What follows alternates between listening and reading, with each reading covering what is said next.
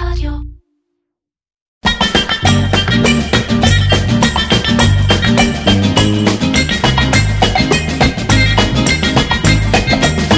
אירקצ'ר, קריאיטיב פודקאסט עם מירן פחמן.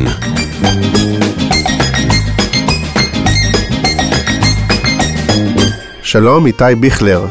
שלום, מירן פחמן. מה שלומך? אתה, יש לך תואר מיוחד, אתה מנהל הקריאיטיב של סודה סטרים.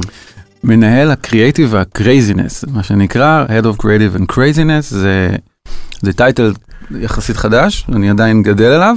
כן. הוא בא להראות איזה משהו על ה-DNA של מה שחשוב לנו בחברה, אנחנו מניח שנדבר גם על זה. כן, נדבר על זה הרבה זה, אבל worldwide, נכון? לא רק ישראל. כן, אנחנו... אני במטה, כן, אני יושב בגלובל, כן. וואו, אז יש לי פרק נורא מעניין לדבר על סודה סטרים, שמי שקצת מכיר ויודע, אז באמת המון מהלכים קריאטיביים ומיוחדים, וגם שיווקית, וגם הקמפיינים וכל הדברים האלה, ואותך איכשהו ראינו ושמענו פחות, נכון? כי גם יש שם הרבה אנשים דומיננטיים בצמרת, החל מבירנבאום, שאני לפחות ראיתי כבר 3 פעמים את ההרצאה המאוד מעניינת שלו, ומתי וכולי, אז נורא כיף לשמוע אותך כאילו.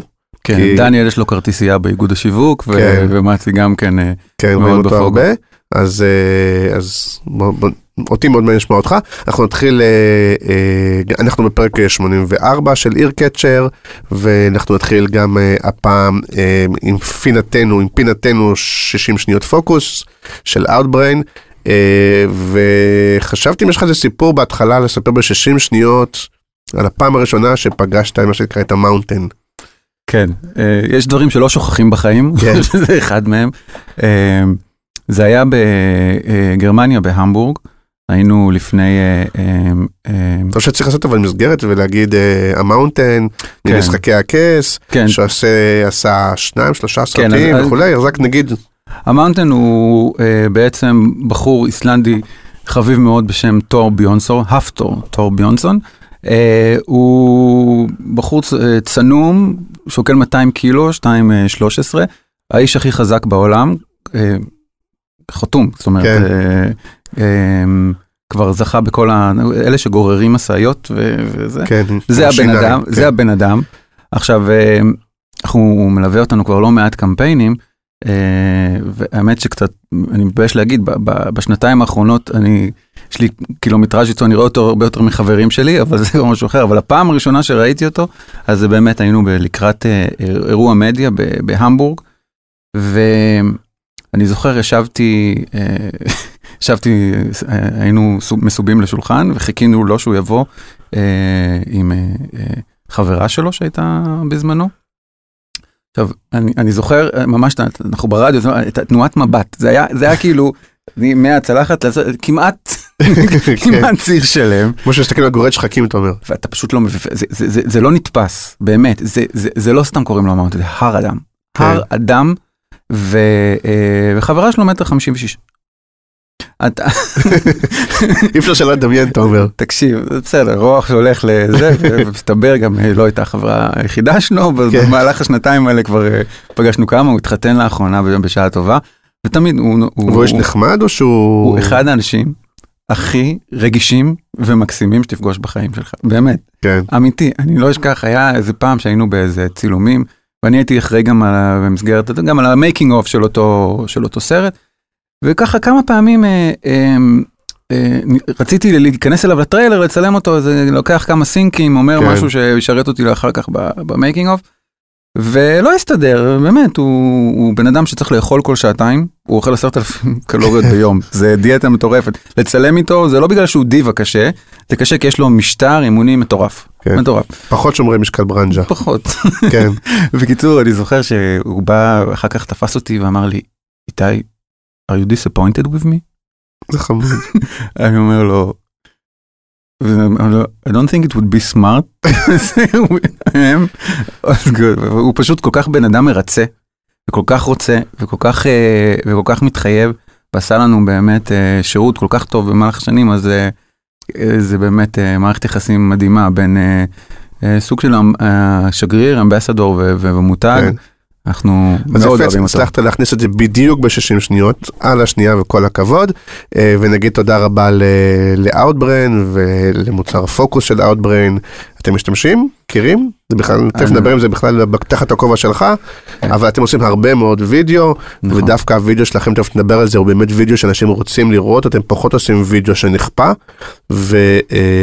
ובמהות, נכון, של הפרסומות שלכם, ופוקוס של Outbrain מיועד בדיוק לזה, באמת הוא וידאו שהגולשים לוחצים עליו כדי לצפות בו, הוא לא מתחיל להתנגן אוטומטית, ולכן הצפייה בו, השלמת הצפייה בו הרבה יותר גבוהה, עד פי 2.5 מאשר בחלופות האחרות, וכל הכבוד, ותודה ל-Outbrain, ואנחנו באמת בפרק 84 של Earcatcher, גם הפעם במתחם של אדיו, מי שמשווקים את ספוטיפיי בישראל, ובתוך האולפן של ביזי, שנמצא בתוך המתחם של אודיו, ואנחנו מתארחים, ומאוד נחמד ומאוד נעים, וזהו, ואנחנו, יש לי המון שאלות, אבל בואו נתחיל מהשאלה הבסיסית, למה בכלל חברת סודה צריכה מנהל קריאיטיב? לא מכיר עוד חברות שיש להם מנהל קריאיטיב. האמת שהמסע שלי בסודהסטרים התחיל ב-2015, התפקיד שנכנסתי אליו היה באמת מנהל הדיגיטל הגלובלי. זאת אומרת, זה תפקיד שאני מכיר. זה יותר מוכר, גם הקרייזינס הזה, תכף אנחנו נגיע אליו, מאיפה זה בא. אנחנו כאמור, במחלקה שלנו, זה מחלקה גלובלית. זאת אומרת, אין לנו שוק ספציפי, יש לנו שווקים. תמיד הראייה היא רחבה, מנסה באמת להבין טרנדים, מנסה לייצר תוכן שהוא גלובלי במהותו. זה אתגר מאוד מאוד לא פשוט, אנחנו גם... כלומר שהתוכן, אני מנסה, שאתם עושים תוכן אחד שאמור לשמש אתכם לכמה שווקים. חד משמעית. כן. הראייה שלנו מאוד מאוד רחבה. אם אני צריך להשפיע כמה שיותר, על כמה שיותר שווקים, אני צריך להיות עם הבנה מאוד מאוד גדולה של התנהגות גולשים בכל העולם, לאו דווקא בישראל, לאו דווקא בארצות הברית. כן. לא, אפשר להחליט שעושים תוכן אמריקאי ותוכן אירופאי ותוכן מזרח תיכוני ותוכן... נכון, אבל זה מאוד מאוד טריקי. אתה רוצה כן לחשוב רחב, כי תמיד יבואו לך בטענות, הגרמנים, למה אתה עושה תוכן אמריקאי, וזה לא מדבר אלינו, ובואו ננסה להתחבר, כי המותג והמוצר סודהסטרים הוא נורא נורא מורכב, מהרבה סיבות. בואו נתחיל אפילו, זה מוצר שהוא נוצר לפני 100 שנה, ב-1903. זה לא מוצר חדש. כן. אנחנו בישראל, אני מניח שמכירים את זה עוד מתקופת הסודה קלאב, בתקופה שאנשים קיבלו אותו כמתנה לחתונה והכנו בבוידם. אנחנו אפילו עוד מדינת הסיפולוקס. לגמרי. אז אפרים קישון כזה. בדיוק, ובאת בזמן, אתה מולא לי את הסיפולוקס. כל הבדיחות האלה, הם משהו שזה יושב בהוויה הישראלית בתור עצב נורא נורא נוסטלגי. מצד שני, תבוא היום למדינה כמו אפילו ארצות הברית וארגנטינה, זה גאדג'ט. זה הדבר הכי חדש. זה mind blowing, והאתגר הזה של הפרספקטיבה של הזמן, והחיבור הנוסטלגי של הצרכנים למותג, הוא דבר שנורא משתנה. עוד דבר שמאוד משתנה, זה התועלת הצרכנית, של סודהסטרים פותרת. אז בגרמניה זה שוק של מים מוגזים, אתה תיכנס למסעדה, אתה תבקש מים, תקבל מים מוגזים הרי. כן. והכאב הכי גדול שלהם, זה הסחיבה. זה סחיבה של בקבוקים בתוך קרייטים כאלה, נורא נורא כבדים, מהסופר לבית, ואחר כך הם מחויבים בפיקדון, אז הם חייבים לסחוב פעמיים. אז מה שאנחנו קוראים שלפינג, no שלפינג, זה מסר שעובד, והשוק הזה מתפוצץ כבר. למרות שבסודהסטרים, אתה עדיין צריך להביא את המים, כלומר, או שאתה ממלא את זה מהברז, או שאתה ממלא את זה כלומר, זה לא פותר לך את העניין של המים. זה נגעת בדיוק בנקודה השלישית, איכות המים. רק אני מבין את זה, כאילו, לא, אין פה סחיבה, אתם לא פותרים פה סחיבה מהבחינה הזאת, כי נגיד כל התמי 4 למיניהם, שעכשיו גם עושים מוגזים, אתה מדבר על זה, אז הם פותרים, כאילו, כי באמת נותנים לך מים נקיים כביכול, אבל... בדיוק, זאת הנקודה השלישית, בעצם תפיסת איכות המים, זאת אומרת, צרכן גרמני, מבחינתו, המים שיוצאים מהברז, הם המים הכי טובים בעולם. אוקיי. צרכן בשוויץ, אתה אומר לו מים מהאלפים, זה המים שיש לו מהברז. אז מה הוא צריך לסחוב? הוא פותר לו את הנושא של הסחיבה, כי בעצם הוא ממלא את המים מהברז, מקרר אותם. אבל לא צריך לסחוב בקבוקים של סודה. הוא שותה כל כך הרבה סודה. תבין, וזה שוק שאנחנו מתפוצצים בו, אנחנו 26 רבעונים, 27 כבר, של double digit growth, מרבעון לרבעון, ועדיין אנחנו רק 7% מהשוק, מבחינת המרקט שייר. אז יש עוד המון מטרות ודרך לעשות כדי לגדול למקום שאנחנו רוצים להיות. אז זה הכי נשמע לי תשובה שמנהל השיווק של החברה, אבל אתה כאילו לא מנהל השיווק של החברה, אתה מנהל הקריאייטיב והקרייזינס, והתחלת להגיד, זה התחיל מתור מנהל דיגיטל. נכון. וזה הסוג התשובה, נכון? כן, אבל רק להבין איך המחלקה שלנו עובד. זה לא שאנחנו, אנחנו ניגע גם בנושא של המודל, אנחנו עובדים עם משרדי פרסום, או לא עובדים עם משרדי פרסום. כל המחלקה היא מאוד מאוד עובדת ביחד. זאת אומרת, אני אולי אחראי על קריאייטיב, אבל אני חושב גם בכובע של PR, וגם בכובע של קומיוניקיישן. וגם בכובע של מוצר, כולנו עובדים ביחד בשביל לייצר איזו יחידה באמת סיירת כזאת שיודעת לפתור בעיות למלא שווקים. זה אתגר יצירתי מאוד גדול ואנחנו חברה שמקדשת קריאיטיב. זאת אומרת, כמו שאמרת, זה מגיע מלמעלה, מהמנכ"ל שלנו דניאל, עובר דרך מתי, ה-VP מרקטינג, שהרבה פעמים הרעיונות הכי טובים מתחילים מאיזה וואטסאפ שאני שולח לו באמצע הלילה, ודברים נורא משוגעים שאנחנו פשוט מרשים לעצמנו, יש לנו את החופש היצירתי לעשות, וזה תענוג מאוד גדול, אני מניח שזה מאוד גם מייחד אותנו באיזשהו מקום. אוקיי, ועדיין חוץ ממך יש מנהל דיגיטל, ויש כמובן את סמנכ"ל השיווק, ואתה אחראי על הקריאייטיב, כאילו. אז השאלה המקורית הייתה, א', מאיפה בא בכלל הרעיון של החברה יהיה מנהל קריאייטיב, כי שוב, זה לא טריוויאלי. התפיסה של הדיגיטל שלנו, היא לא תפיסה של, כמו שבהרבה ארגונים, דיגיטל נחשב מילה נפרדת לפרפורמנס, או אקוויזישן, זאת אומרת שהמטרה שלו היא תימדד בסופו של דבר, בכמה מכונות מכרתי באונליין, או כמה קליקים היו לי, אני די משוחרר מה-KPI'ים האלה. כי יש מישהו אחר שהוא על זה. יש לנו מחלקת דיירקט שקמה, יש לנו גם מנהלת סושיאל חדשה, ואנחנו בעצם עובדים כמקשה אחת, אבל אם יש משהו מרכזי שהתפקיד שלי הוא, או כפועל יוצא של כל המחלקה, זה באמת הנושא הזה של הברנד לאב. אנחנו צריכים לייצר מותג חם. אנחנו צריכים לייצר מותג שהוא נחשק, שאנשים רוצים לרכוש אותו לא רק לעצמם, אלא כמתנה. זה מקום תפיסתית נורא מאתגר להיות בו, בטח בקהלים ברחבי העולם. אז אם יש מישן אחד שהוא באמת משהו שאנחנו מאוד עובדים אליו, אנחנו עובדים מאוד צמודים עם השווקים, גם מייצרים להם גיידנס, גם משתפים best practices וגם בעצם יוצרים את המותג הזה שכולם רוצים לעשות, זה שמה. זאת אומרת, אני לא נמדד בכמה, גם כשהייתי מנהל דיגיטל, זה לא באמת עניין אותנו. בואו נשים את הקלפים על השולחן, 95% מהמחירות של סודהסטרים לא קורות אונליין, הן קורות אופליין. אבל אנחנו הצלחנו עם השנים לייצר מצב שאנחנו מייצרים את הברנד היט, מה שנקרא, בדיגיטל, בסופו של דבר הצרכן קונה בחנות. אז גם הנושא הזה יש שם קצת ויכוח, ואפילו בפרקים אצלי ככה לפעמים מתווכחנו על זה, ואני דווקא בצד, מה שנכתב, נראה לי בצד שלכם, כי יש שם איזה מין תופעה שאומרים, רגע, בוא נדבר רק על התועלת של המוצר, ופה שאמרת, המוצר יש לו כמה תועלות, הוא משחרר אותך מסחיבה, והוא, לא יודע מה, מגוון לך את השתייה, שלך יותר קל ונעים וזה וזה, למה אני צריך עכשיו לעשות קריאייטיב או הבטחות כאלה של לחמם את המותג, וכל מיני קונספטים כאלה. בוא נסביר למה המוצר טוב, והיום אנשים קונים תועלות, וגמרנו. ואתם לא, אתה מכיר את הוויכוח הזה בטח. ואתם משקיעים המון ולהגיד, לא, אני כן צריך שהמוצר הזה יהיה, סליחה המילה מיושנת, איני, יהיה כאילו, יהיה טרנדי. אהבתי את המילה איני. כן, לא, אתה מבין מה מתכוון, לא רק שאני אבין שאני צריך אותו, מאוד משקיעים עדיין בברנד, מה שהיום לא כולם עושים. אני מאוד נחרץ בדעה שלי, אבל אני, אתה יודע, one man opinion, אבל אני אגיד לך דבר כזה. אתה תמיד הדוגמה גם כשזה עובד, כאילו. א', אני חושב שאנחנו דוגמה שזה עובד, ואני אגיד לך יותר מזה. מסתכלים על סודהסטרים ואומרים, יש להם מלא כסף, נכון? אומרים, יש דיבור כזה, הפקות נורא מושקעות. כן. בסופו של דבר, אנחנו מותג שעושה disruption לתעשייה.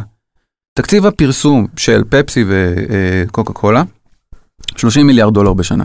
אנחנו בכל העולם, ביחד, מגרדים את $100 מיליון, אוקיי? אם אני אשחק במגרש משחקים של הפרפורמנס, שאני רק אגיד 99, אני אתחרה בבידים על כל הדברים, אני הפסדתי עוד לפני שהגעתי. כן. הדרך היחידה שלי לייצר באז ולייצר סיבה לצרכן לקנות אותי, הוא דווקא אם אני אעשה את הדברים שהם לא עושים. הוא דווקא אם אני אחשוב מחוץ לקופסה, ימצא את הערך במקומות שאף אחד אחר לא חשב עליהם, ואני אתן כמה דוגמאות אחר כך, ככה מייצרים מותג שהוא חם ובועט, וגם אם אנשים לא ידעו להעריך את זה או לקמת את זה מבחינת מנהלי דיגיטל באופי שלהם, כמה המרה הייתה לזה, אני משוחרר מכבלי ה-KPI, אני קורא לזה. אבל אפילו אם אתה יכול לקחת זה עוד צעד קדימה, למי שמאזין לנו, ונגיד מנהלי שיווק של מותגים אחרים, וכמו שאתה אומר, אומרים, טוב, זה סודה סטרים, הם ככה וככה, איך הם יכולים בעצמם להחליט את ההחלטה הזאת ולעשות ככה? תראה, זה יוצא לי באמת להרצות הרבה פעמים מול פורומים של מנהלי שיווק, ותמיד זה מגיע, טוב, אתם סודה סטרים, והמנכ"ל שלכם הוא מנכ"ל מאוד מבין שיווק, ומאוד חי את העולם הזה, אז יש לנו באמת קרקע לעשות את זה. אני לא יכול להגיד... המוצר לכשעצמו הוא לא מוצר סקסי, זה לא... איזה סקסי? מכניס בועות למים. אני צריך עכשיו, לא משנה, השכרת מכוניות, זה לא, או בנק, או whatever, זה לא שהמוצר עצמו הוא סקסי, אז איך הופכים את המוצר לסקסי? איך הופכים את זה ל... יש כמה דברים. קודם כל, הוא לא סקסי באופן שאנחנו מסתכלים על זה בתפיסה. המותג סקסי, המוצר לא סקסי. גם במוצר דרך אגב, הקטע, הרגע הזה של ההגזה, יש בו איזה מג'יק מאוד מאוד סנסורי, זה משהו שאנחנו תמיד מנסים להכניס ולהראות, כי יש בו משהו מאוד מאוד קסום. הוא מאוד מאוד שונה. אבל המותג שאנחנו בנינו לצורך העניין, ב4 שנים האחרונות, הוא משהו שמדבר להמון המון אנשים. דיברנו גלובלי, דיברנו על חיבור לדברים גדולים שקורים בעולם, עיין ערך משחקי הכס. זאת הסיבה המרכזית שהלכנו לעולם הזה. זאת אומרת, אם יש לי תקציב מוגבל, כן. שוב, בעולם של ה-food and beverage, כן? בעולם של המזון והמשקאות, אנחנו נחשב תקציב שהוא טייני. החיבור הזה לדבר שכולם מכירים, בכל העולם, לייצר קריאייטיב שכל אחד יכול ליהנות ממנו, דרך אגב, גם אם הוא לא ראה משחקי הכס. פה החיבור האסטרטגי היה כל כך נכון. מאחרי כל הקריאטיבים הוויראליים, וזה יושב אינסייט מאוד מאוד אסטרטגי, שאנחנו תמיד אני יכול לפרק לך כל קריאטיב לגורמים, להסביר לך למה זה שירת את המותג, וזה פשוט עושה את העבודה. לא, פה זה מה שהתחיל במסר של אל תסחבו בקבוקים, לגמרי. זה היה המסר, עכשיו תשים לב, תמיד יש לנו רובד פונקציונלי ורובד סביבתי. אנחנו ניגע בכמה הנושא הזה של המסר הסביבתי, היום מניע צרכנים. אנחנו מדברים על דורות צעירים יותר, שכן צריכים להתחבר למותג גם ברמה הרגשית, וכן להתחבר למשהו יותר גדול. אנחנו רואים את זה בהצבעה שלהם, בברקסיט אנחנו רואים את זה, אכפת להם, אם אתה לא מותג שמתחבר לערך יותר, שתורם לעולם, אתה יכול להימחק. אנחנו, המזל שלנו, שב-DNA שלנו אנחנו יושבים בדיוק בצומת הקריטי הזה, שבין איכות הסביבה, הפתרון המושלם לחסוך בקבוקי פלסטיק מהעולם, פלוס טרנד בריאותי. סודה זה בריא. נכון, מה שאני לקחתי מההרצאה האחרונה של ברנבוים, שכבר ראיתי אותה לדעתי 3-4 פעמים, ובהרצאה האחרונה הוא דווקא חידש, וזה משהו שממש כאילו, אותי מאוד הפתיע, ולקחתי מזה הרבה, זה שהוא ממש הראה את הגרף הזה של, אתה יודע, לפני שעושים אסטרטגיה, שואלים אנשים, מה הסיבה, למה שתקנה סודה סטרים? והוא הראה את הסיבות, וכמובן כמה אנשים בחרו בכל סיבה, והראה שאיכות הסביבה נמצא שם על בערך מקום אחרון. ואז הוא אמר, רגע, אז למה שנלך על משהו שנמצא במקום אחרון? יכולנו ללכת על חוסך כסף, חוסך מאמץ, חוסך כל הדברים האלה. ובכל זאת, אנחנו אמרנו, בואו ניקח את הדבר האחרון, כך יודעים שבסוף זה מעניין אנשים, אבל זה לא מאוד מעניין אותם, או יש דברים, התועלת האישית שלהם היא באה לפני, ואת זה אנחנו נשים בפוקוס. וזה, נכון. זה לא טריוויאלי, זה כאילו, אותי מאוד הפתיע, כאילו. אני חושב שזה יושב על שני דבר. קודם כל, אתה יודע, הנרי פורד אמר פעם, אם היו שואלים אנשים באותה תקופה מה הם היו צריכים, אז הם אומרים סוס יותר מהיר, הם לא אמרו מכונית. נכון. הצרכנים לא תמיד יודעים, או יעידו מה הולך לעניין אותם. עכשיו, הנושא הזה של פלסטיק, אנחנו בישראל תמיד נחשבים איזושהי בועה. אני יכול להגיד לך, ממשלה באוסטרליה נפלה בגלל הנושא של טיפול בפלסטיק. זה הולך להיות burning issue, אני בטוח שגם אתה בפיד שלך, נתקלת בסרט או שניים, על איך הדבר הזה פשוט משנה סדרי עולם. זאת אומרת, אנחנו טובעים בפלסטיק. זה אי אפשר להיות אדיש לדבר הזה, וצרכנים בכל העולם מבינים את זה. אז גם אם הם לא יעידו על עצמם, שזאת הסיבה שהם קנו, ותמיד תהיה תועלת פונקציונלית. כן. מה אתה שם בסופו של דבר, זה ההחלטה שלך כמנהל השיווק, ואני חושב, ואנחנו ניגע גם בערכים של סודה סטרים, אומץ עסקי, ויצירתיות הם בין הערכים המובילים שלנו, ו-sense of urgency דרך אגב, לעשות דברים מהר, לפעול מהר. השינוי האסטרטגי דרך אגב, אני לוקח אותך טיפה, שקרה ב-2015 שהזניק אותנו למעלה, הוא היה בעצם המעבר לתקשר שאנחנו בעצם חברת מים מוגזים, שאנחנו מפסיקים להתחרות, לא שמנו את הסירופים, לא שמנו את הקולה, כשנכנסנו לארצות הברית ב-2014. שאתם לא מתחרים בשוק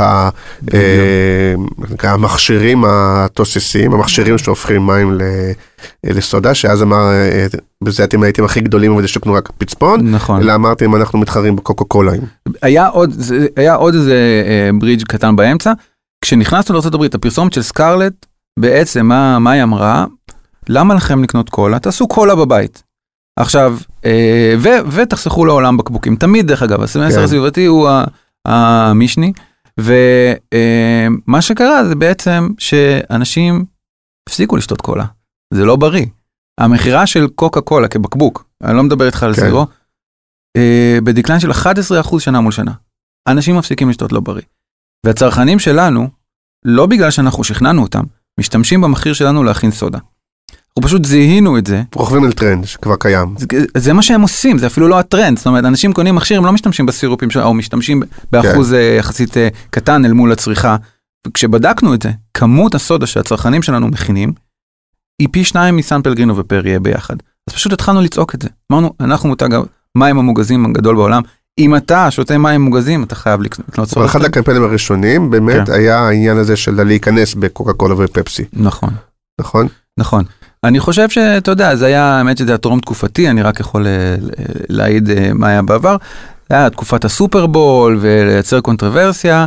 זה עבד בצורה, אני חושב, חלקית, כי באמת זה יצר באז ויצר המון עניין, והחברים שלנו מה-BDS התחילו להתעניין במותג, וזה תמיד נחמד לקבל את ה-attention הזה. אבל לא באמת צרכנים הבינו למה הם צריכים לעשות את זה, כי הם הפסיקו לשתות קולה כבר אז.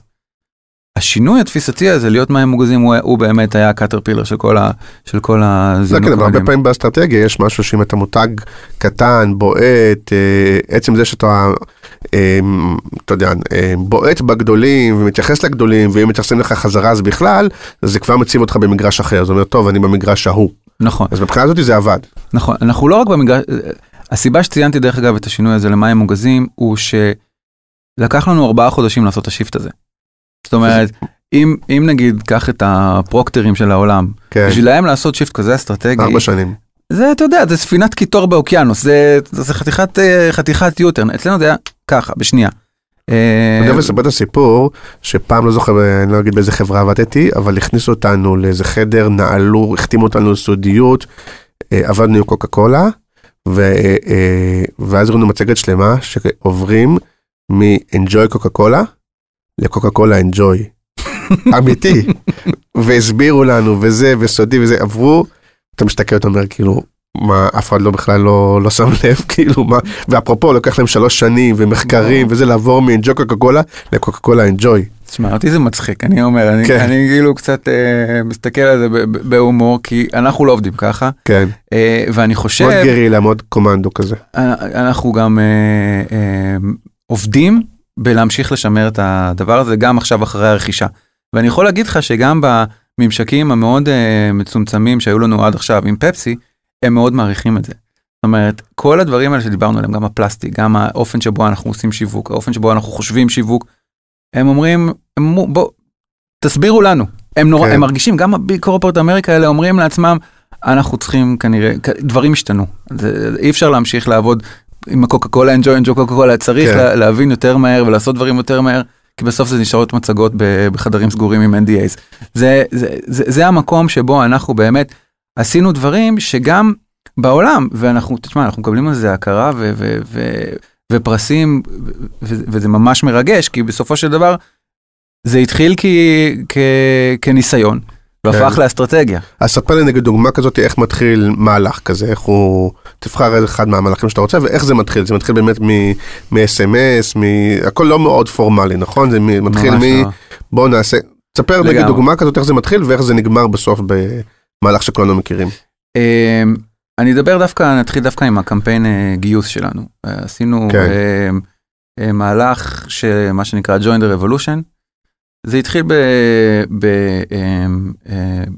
בפגישה עם המשאבי אנוש שלנו בארגון. אמרו, תקשיבו, יש לנו את הנושא הזה של דיברת עם מצנע על מיתוג מעסיק. כן. דרך אגב, לפני הרבה שנים, כשעבדתי בפרטנר, אז אני הייתי אחראי משמרת, ערן ניר היה אחראי משמרת יחד איתי, ורז מצנע היה ראש צוות שם, אז הכל... וואלה. כן, לא מצחיק. בסוף כולם נפגשים, כן. כולם נפגשים. אז יש באמת מיתוג מעסיק. אמרו, יש לנו טיפה בעיה באיוש משרות דווקא בחול. יש תפיסה של סודהסטרים כמותג שהוא, או כחברה שהיא יותר מוטת יצור, וקשה לנו יש דווקא משרות של פיננסים שתופסים את זה צווארון כחול מדי, וכאילו... ואנחנו רוצים לעשות איזה משהו כזה שיעשה. זאת אומרת, הגיעה איזו בקשה ממשאבי אנוש, ואני זוכר שאני ומתי ישבנו בפגישה הזאת, ומתי אמר, אתם יודעים מה, אנחנו נעשה את זה, רק אם אנחנו עושים את סרטון הגיוס הכי טוב שנעשה אי פעם. אז, וככה אנחנו דרך אגב מתייחסים, באמת אנחנו תמיד מנסים, אנחנו גם, בסטייט אוף מיינד כזה, אני בא לפה, אני רוצה שזה יהיה הפודקאסט הכי מואזן שלך. אנחנו תמיד מנסים לאתגר את עצמנו, לא מקטע שחצני, אלא כדי לעשות את המקסימום שאנחנו יכולים. זה שהתפשט את הלא זה רק דרך אגב. לא, כן. אולי בתמונה של אחר כך. אף פעם לא עוזר. אבל חכה, נתחיל לקלב, לשפוך קצת לכלוך, אז הכל יהיה בסדר. אז זה מה שמעתי אמר להם, הם אמרו סבבה, ואז הוא בא ואמר, אוקיי, איתי תכתוב. הוא אומר, איתי תעשה לי את זה, כאילו. בוא נעשה את זה. ואז באמת מתחיל תהליך קריאטיב מאוד מאוד, כותבים, כתבתי איזשהו משהו נורא. רגע, לפני זה יש תהליך אסטרטגי קצת, לא לפני זה שאתה אומר, אוקיי, מה נגיד, לפני שכותבים, מה אנחנו אומרים, למה שווה לעבוד פה? זה היה קל, כי יש לנו, מה שאנחנו קוראים בארגון, 5 word counts. מה הדברים הכי חשובים שאנחנו מחפשים בעובדים? כן. זה מתחיל מקריאטיביות, זה ממשיך עם sense of urgency, לעשות דברים מהר, זה ממשיך עם... אבל זה לא צריך להיות גם הפוך, מה 5 דברים שעובדים אחרי רוצים במקום עבודה, כי אתם רוצים לגייס אותם. לא, אנחנו אמרנו, אנחנו נעשה סרט שאומר מי זה סודהסטרים. כן. מי אנחנו, מה אנחנו מאמינים בו, ואנחנו מזמינים אנשים להצטרף למהפכה. קורס טייס, אם אתם רוצים תתקבלו אלינו, אנחנו לא מגייסים אתכם. זה אפילו לא קורס טייס, זה נגע בדברים שלא, כי באמת, במהלך 4 שנים האלה, ראיתי לא מעט אנשים באים והולכים. אני יכול להגיד לך שהרבה פעמים, כשאני הסתכלתי בעבר למשאבי אנוש, אמרתי, זה הרבה פעמים דברים שכותבים ומשכפלים מארגון לארגון. פה יש כל מיני אלמנטים שאתה יודע לזהות עובד, כי אם אתה בא לסודהסטרים ואתה רוצה לשבת עם איזשהו מנואל, בוא תתחיל מה זה, זה לא עובד אצלנו ככה. שזה מאוד אופייני לגלובל דווקא. מאוד, אבל אנחנו לא, אנחנו באמת עובדים קצת אחרת. אז ידענו מה הערכים שלנו, ידענו שאנחנו רוצים לתקשר את זה, ואז אמרנו איך נעשה את זה מצחיק, ואיך נעשה את זה מעניין, ואיך נעשה את זה אינגייג'ינג, ויצא סרט שבעצם... לא רגע, אז אתה אומר, אז אתה יושב, רגע, דיברנו על התהליך שעניין אותי, אז אוקיי, אז אתה אומר, אני יושב, וממש כמו שאנחנו מכירים תהליך קריאטיבי, אתה יושב עם עצמך, מתחיל לזרוק רעיונות, לחשוב, אתה כבר לוקח פה אנשים שיעזרו, שאתה כרגע בשלב הזה לבד. בדרך כלל אני כותב קונספט ראשוני, לפעמים אני גם מלווה את זה התסריט סופי, ממש כותב את התסריט הסופי, אבל הרבה פעמים אני מחברים אנשים. ואז אתה כותב כמה רעיונות והולך לעשות פיצ'ינג למתי? זה בדרך כלל נגמר בוואטסאפ, זה הכי נוח. ואז אנחנו מתחילים לחבר עם זה... אבל יש לך שמתעכב עוד פעם על הזה, כי תכף תספר לי, כי אני לא יודע אם היית במשרדי פרסום, או לא, ואחר כך תספר לי, אבל הרבה פעמים נגיד יש את העניין הזה של, אתה נדלק בהתחלה על רעיון, אבל אתה מבין שהרעיון הראשון הוא לא תמיד טוב, ואתה צריך את מישהו שיגיד לך, זה נחמד ולא מספיק, ורק ברעיון, לא יודע מה, 5, 6, 10, וזה, אתה מבין שזה הרעיון, אז כאילו, איפה פה, מי אומר לך, כן טוב, לא טוב, תמשיך לחפור, בוא תמיד אנחנו עושים את מבחן הלילה. נדבר על זה, אני חושב שאני עשיתי מסלול עוקף, משרדי פרסום. אחר כך תגיד. נגיע לזה. רק על זה, אז התהליך, נגיד, הרבה פעמים נדלק, יש לך רעיון מגניב, אתה שולח למטי, אומר לך מגניב, ויכול להיות שאולי הוא ראשוני, אולי יש רעיונות יותר טובים. לא קרה מעולם שהרעיון הראשון שהוצג, או הקונספט, או נשאר ככה, זאת אומרת, אנחנו הבאנו את בורקס, המפיק, והבאנו כותבים, ופה נעזרנו גם בסוכנות קריאטיב חמודה שקוראים לה 361, שאני מאוד אוהב לעבוד איתם. ופשוט עברנו ויה דלורוזה עם הדבר הזה, תדע, מרגע קונספט, עד שאנחנו מגיעים להפקה ולמוצר המוגמר, אנחנו יכולים לעשות חתיכת דרך. כן, עם כל המהירות והקומנדו והכל. כי אנחנו כל הזמן מחפשים את איך לשפר את זה, איך להכניס את הסנסציה. למשל, התחלתי להגיד לך פה רעיון, אני סליחה שאני עשיתי מנוהל כזה, אז מה היה הרעיון, נגיד איך אתה יכול להגיד אותו, הרעיון הראשוני, הגרעין של הרעיון, איך הוא היה, אתה זוכר? הרעיון היה לקחת, ידענו שהמנכ"ל שלנו הוא אסט. הרבה פעמים יש מנכ"לים שנורא רוצים להיות בסרטים, כי זה מקדם אותם אישית. פה אנחנו אמרנו, אם המנכ"ל שלנו יהיה בסרט הזה, זה יקדם את החברה.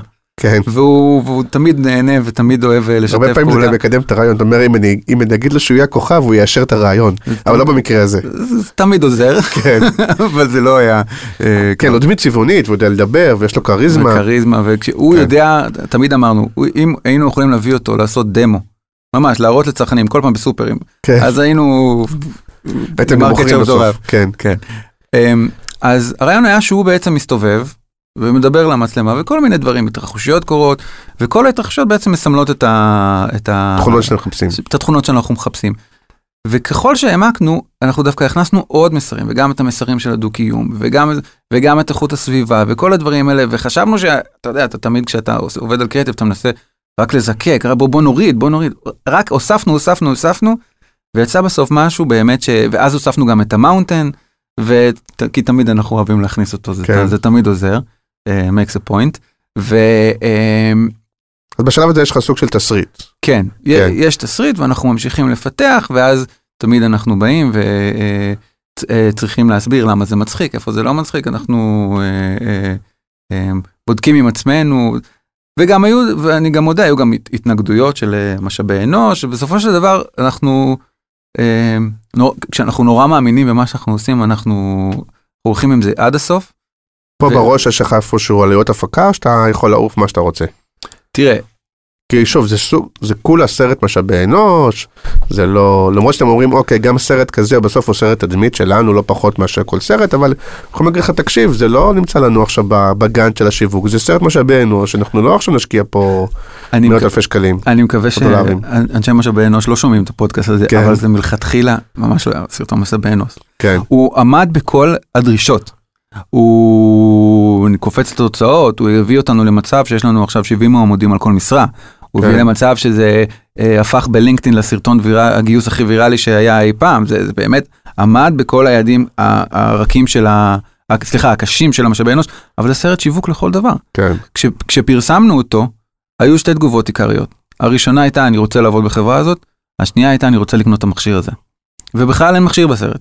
זאת אומרת, אנחנו יודעים שאנשים לא רק, they don't just buy the product, they buy into the company. כן. וברגע שאנחנו הצלחנו להראות מי אנחנו, בצורה שהיא עקבית, דרך אגב, לאופן שבו אנחנו גם עושים סרטוני פרסומת, אנשים התחברו, אנשים בישראל היו גאים, אנשים בכל העולם התרשמו. צריך להגיד, אם אתם חברת ביטוח יבשה, פתאום אתם עושים סרט גיוס כזה, זה לא נדבק. לא. זה נדבק רק שבאמת גם לפי ה-DNA שלכם באמת כזה, שהתקשורת שלכם באמת כזאת, ואז גם הפוך, אם הייתם עושים פתאום סרט דרושים ברדי, אז זה גם היה מוזר, כי רגע, אתם כזאת חברה, למה שהדרושים שלכם, זה הכל צריך להתחבר עם הכל, ולכן גם הכל מחזק את הברנד, אבל...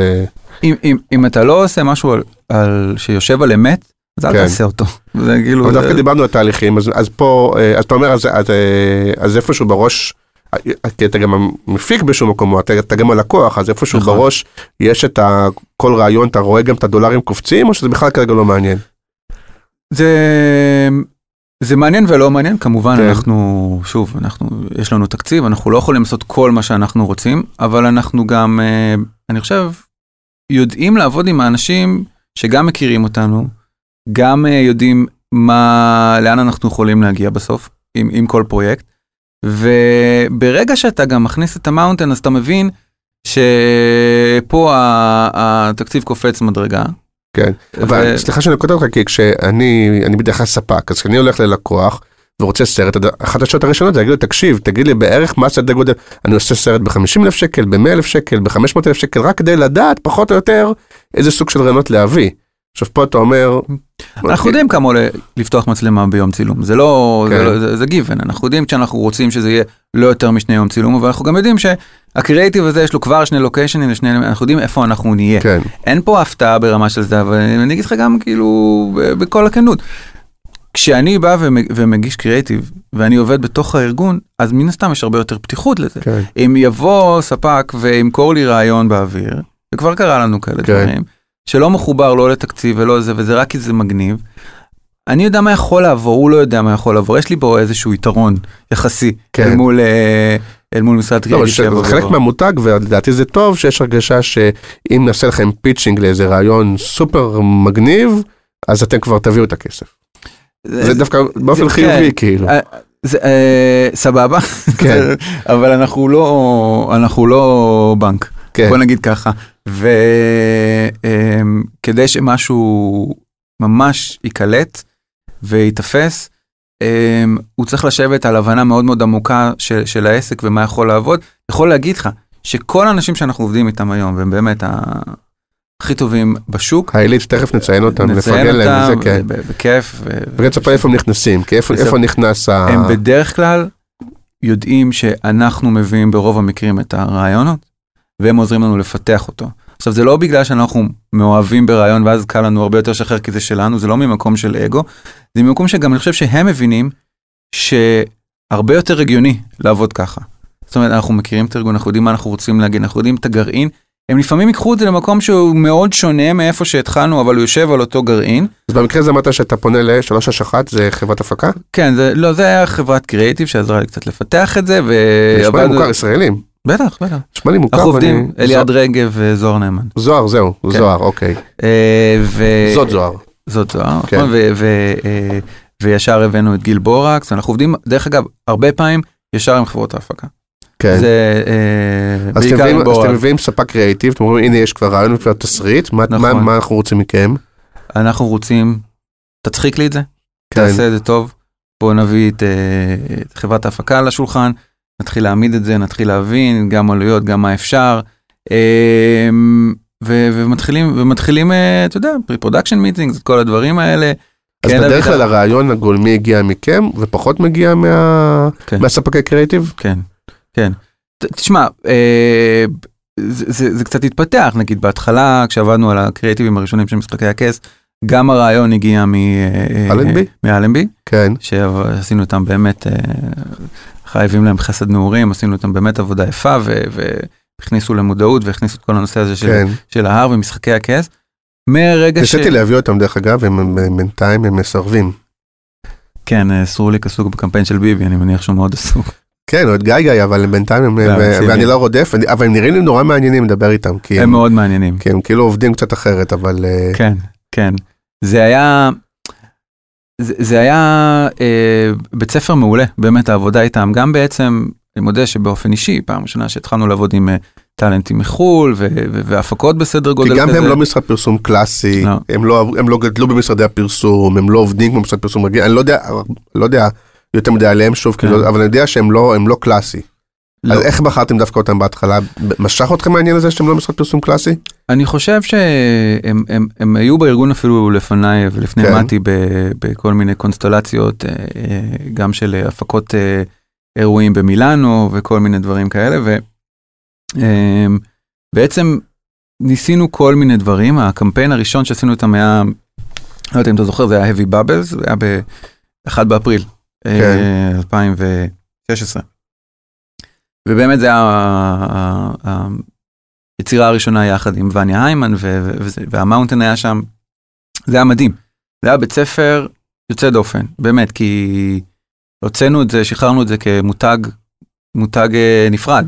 כן. יצרנו מותג, קראנו לו Heavy Bubbles, עשינו סרטון של בקבוקים בצורת משקולות, שממלאים במים מוגזים, והמאונטן הסביר כמה זה עוזר לו להתאמן, ודברים כאלה. זה הפעם הראשונה שהוא... זה הפעם הראשונה, נכון. וזה היה מדהים, כי אני יכול להגיד לך שנהייתי אדמין על העמוד פייסבוק הזה, כשזה יצא, אני קיבלתי בקשות מכל העולם להיות מפיץ של המותג. ממש. אנשים האמינו, אנשים התחברו בסופו של דבר, תחשוב על זה, זה יושב על ה-no slapping. כן. אז כשהוצאנו את זה ושחררנו את החלק השני, זה באמת היה חגיגה. זה רע על המון האומץ עסקי, תקשיב, אנחנו תקציב מוגבל, אנחנו מוצאים לא מעט כסף על מותג שהוא פייק. כן. אבל אז ראינו את הערך, ואז הבנו, ודרך אגב, כשאנחנו עושים סרט טוב, ויוצא כמו שאנחנו רוצים, קורה דבר מדהים, קורה שאנשים פשוט מורידים את התוכן הזה, ומעלים את זה אצלם בעמוד. וזה, אנשים לא עושים את זה לפרסומות, הם עושים את זה לתוכן. זה התוכן החדש, מה שנקרא. זאת אומרת, להגיע למצב שאנשים, ודרך אגב, זה היה, נגיע אחר כך לשיים, שיים היה, רוב כוכבי משחקי הכס, העלו אורגנית אצלהם בעמוד את הקריאיטיב הזה. אבל זה מהסוג שהמאונטן כאילו באמת היה בסרט הראשון, הוא לא תוכנן בטח להיות סוג של חצי פרזנטור, אבל זה מהדברים שראיתם, אוקיי, זה עבד, בוא נמשיך איתו. חד משמעית. ואחר כך זה עבד, בוא נמשיך עם עולם משחקי הכס, כי השיים עכשיו מתלבש לנו בול. בדיוק. ועוד מאונטן, וכל פעם הוא נותן איזה... בשיים אין זכויות יוצרים? תשמע, אתה נוגע בנקודה מעניינת. אני אגיד לך ככה, אנחנו מלווים משפטית בכל קריאיטיב שאנחנו עושים.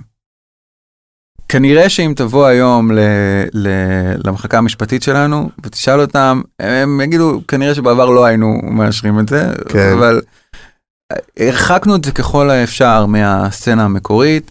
אני שואל שוב, אולי אני אחול כפות ממשרדי הפרסום, שכאילו אני מראש לא הייתי מנסה אפילו, כי הייתי אומר, טוב, ברור לי שזה עכשיו משפטית וזה וזה, אני אפילו לא אנסה להילחם, לא אנסה, ולפעמים דווקא זה אכן בקומנדו, בזה וזה, שאתה עושה את זה, ולדעתי בטח הייתם אומרים, אתה יודע מה, שהתביאו אותנו עוד יותר טוב, וזה רק, כמה שיקחו מאיתנו התביאו, זה רק, זה כסף מעולה ליחסי ציבור, בוא נזה, בכלל תקציב השיווק שלנו, וכל הדברים האלה.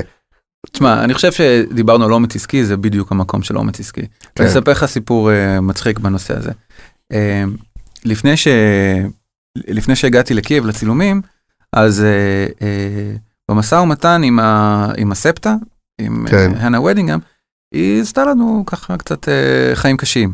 אני לא מוכנה להגיד שיים, אל תלבישו אותי בכחול, תמצאו משהו אחר, מילה אחרת וזה, ואני זוכר שנחתתי בקייב, ואני בא כאילו, היה את הפיטינג, ואני רואה אותה עם הפעמון, שיים, ואני, כמו שגילת קיט, הכל בסדר, אמרת לי, fuck it, I'm dead.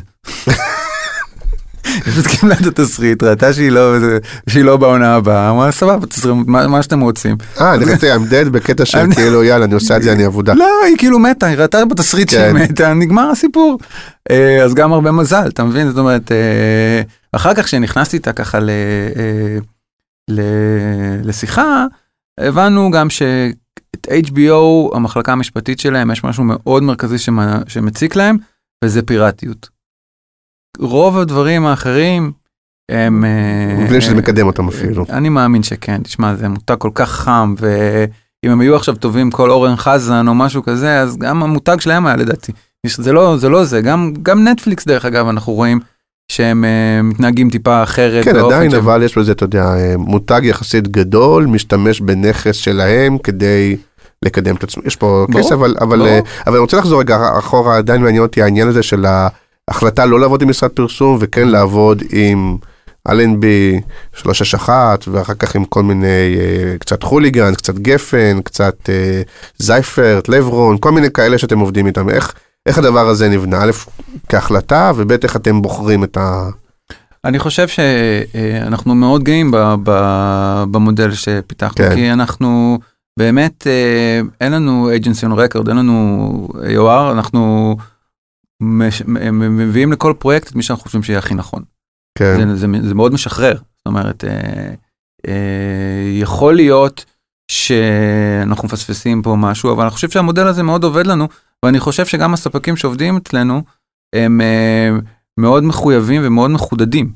הם יודעים איך לעבוד איתנו, והם יודעים אני חושב שזה גם יוצר איזשהו רעב, כי אף אחד הוא לא על ריטיינר שלא משנה מה.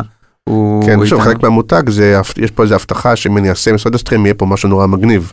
אנחנו מאוד עובדים בזה לגמרי. תראה, למרות שאני זוכר, אני אפילו לא זוכר מי, וגם מתי אתה זוכר, אל תגיד, אבל אני זוכר שפעם מישהו קצת התבכיין לי, שבסוף הוא גמר בכאלה ג'סי דקו לפסח כזה, סתם הכי בקבוק, ותקנו לחק. לא הבנתי עוד פעם? שבסוף, אני לא זוכר מי זה היה, שבסוף הם עשו מין קמפיין, שזה נגמר בקמפיין ישראלי, לחג כזה, באיזה ג'סי דקו כזה, עם הבקבוק ותקנו וכזה. יכול להיות, תשמע, קודם כל, בשביל זה באנו לעבוד עם סודה סטרים. תראה, בוא, גם צריך שוק ישראל, שאנחנו עובדים, שאנחנו חיים בו מן הסתם, הוא מהווה 1.5% מהמחירות של סודה סטרים. זאת אומרת, ההפקות שאנחנו עושים, או הדברים שאנחנו אחראים עליהם, הם ההפקות היותר גלובליות. מה שאנחנו עושים גלובלי, בדרך כלל מקבל את התעודה, ובאמת, אנשים אוהבים לעבוד איתם. למה מראש לעבוד בכלל עם חברות ישראליות בגלובלי? יש, אתה יודע, יש חברות עולמיות, אתה יודע, יש סוכניות מדהימות, כולל פרטיות, כולל סוכניות גלובליות. זה החלטה ציונית, או שזה החלטה, אתה אומר, בוא, באמת, יש פה את האנשים הכי טובים? זה גם וגם. קודם כל, אנחנו גם עבדנו עם מלא חברות בעולם. כן. יש משהו קצת מתסכל, בתור ישראלי לעבוד עם חברות כאלה, אני לא אזכיר שמות, אבל אתה יושב בפרזנטציה, זה גול, תתענף עליהם, אין בעיה. אתה רואה מצגת אסטרטגית מדהימה, באמת, מנתחת דברים וזה, ואז אתה בא, יאללה, תראו לי כבר מה אתם רוצים לעשות, ואז יש דרופ שאתה פשוט לא מסוגל להבין איך זה קורה. הם כל כך מבינים, אבל מבחינה קריאטיבית, הם כל כך תקועים בתחת של עצמם, עם דברים כל כך לא מזיזי מחוג לתפיסתנו, שוב. מצד שני, זה לא שהישראלים הם כובשים את פסטיבל כאן שנה אחרי שנה, אז כן, אתה יודע, בסוף הרעיונות הקריאטיביים. אני לא, תשמע, יש יוצרים ישראלים מדהימים, באמת, כאילו, פורצי דרך, ואנחנו, יוצא לי לעבוד עם מלא בימאים, אז זה הדהנטינג כזה, כמו שאתה אומר, שוב, אני עכשיו רואה שיש את וניה, אני אקח אותו, אני עכשיו רואה שלא יודע מה, יש איזו סוכנות חדשה, הם נראים לי מעניינים, אני אקח אותם, כזה מין? או שחברות באות ועושות לכם פיצ'ינג ואומרות, תנסו אותנו. לא, כמעט ולא עושים לנו פיצ'ינג.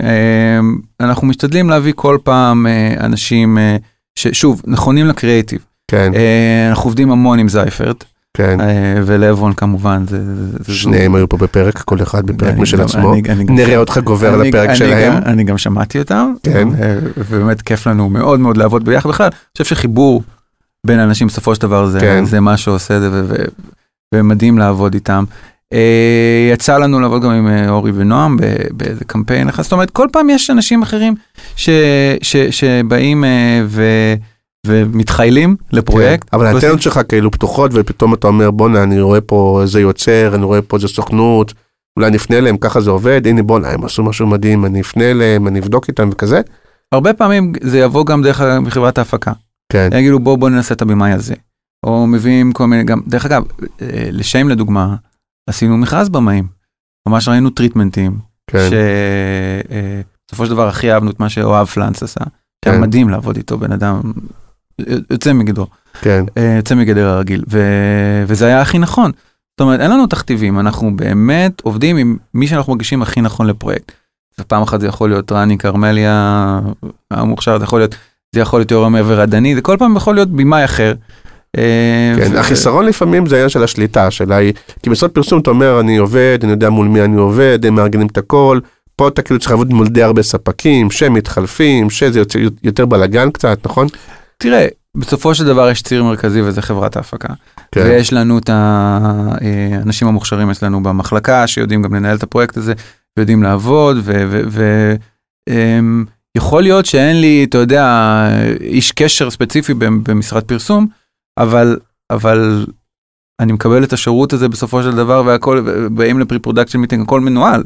יש לי מנהל הפקה. וכן תגיד מילה על, כי זה פחות מדיה, אבל כן תגיד מילה על, אנחנו באמת מכירים את המהלכים הגדולים, והסרטים וזה וזה וזה, אבל בסוף אחר כך צריך לחבר את המעגל, ובסוף צריך להביא גם לרכישות, גם לא רק לרכישות חדשות, אלא גם לשימוש, לעוד בקבוקים, איך כל המעגל הזה נסגר, זה, אתה יודע, בסוף אנחנו כן מדידים, ובסוף זה כן כסף, וכל זה. ברור. אז ככה, תראה, בגדול... או שזה פופציץ. לא, ממש לא, אני גם אגע אחר כך כמה אנליטיקה, זה דבר שמאוד מאוד חשוב. כן. בגדול, כשאני עושה קמפיין ויראלי, יש לי תקציב מדיה, ברור. כן. אני מסתכל על זה בשני צירים. יש את הציר הוויראלי. בציר הוויראלי, כל מי שרואה שיהיה בריא. על הכיפק.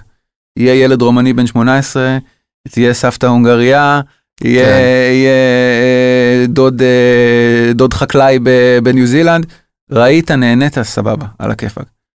עם המדיה שלי, אני רוצה להביא את זה לעיניים הרלוונטיות. כן. זאת אומרת, נוצר פה בעצם בלנס שאני יוצר משהו ויראלי, אני מביא את זה באופן ממומן לאנשים שהם בקהל היעד שלי, ככה שנוצר איזה מיקס כזה שבסופו של דבר גם הכיסוי של מה שנקרא ה-PRי, כן. נותן לזה עוד סדלק סילוני. אוקיי, זה עדיין אינם צופות. עכשיו איך אתה מחבר את זה ממש עוד פעם לרכישה?